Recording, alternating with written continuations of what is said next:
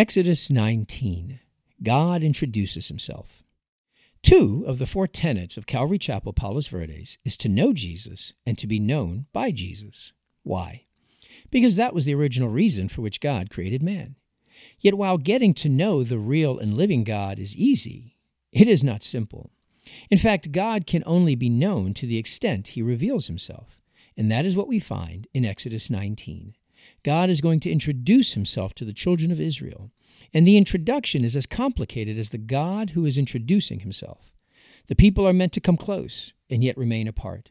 They are to enter into fellowship and yet be in reverence. They are to fear and yet know that they are loved and are invited to respond in love. It can seem confusing and even contradictory to those who do not know or want to know the real and living God. The creator of this awesome and complex universe is by necessity more awesome and complex than the universe he has created. And we see this even in the choice that God gives the people as we open Exodus 19.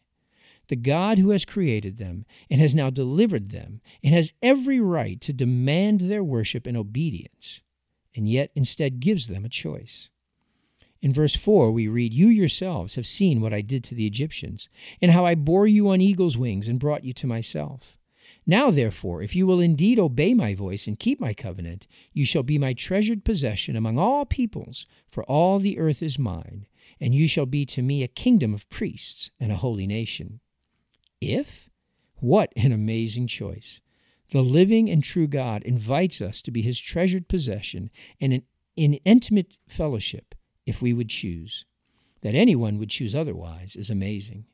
But that is not how chapter 19 ends, because to be in fellowship with God requires knowing him as he truly is, in his holiness.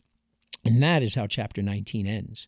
The people were told to prepare themselves for 3 days to meet God, reminiscent of the 3 days that Jesus would spend in the grave as he prepared to reconcile man to God. And even then, once they had cleansed themselves, they were to show the proper reverence and honor, and no one was to touch Mount Sinai. The assembly at Mount Sinai was a foreshadowing of a greater assembly that is still to come. We read in the final chapter of Revelation that all of God's children will someday likewise surround his throne, and on that day we will experience the love and intimacy of the Father, while still being reminded of his holiness. For on that day, while welcoming his children, God will separate from himself all things that are abominable, wretched, and sinful. Revelation 21:3 tells us, "Behold, the dwelling place of God is with man, and he will dwell with them. They will be his people, and God himself will be their God." But Revelation 21:27 warns, "But nothing unclean will enter it, nor anyone who practices an abomination or a lie, but only those whose names are written in the Lamb's book of life." How does one cleanse themselves so that their name is written in the Lamb's book of life?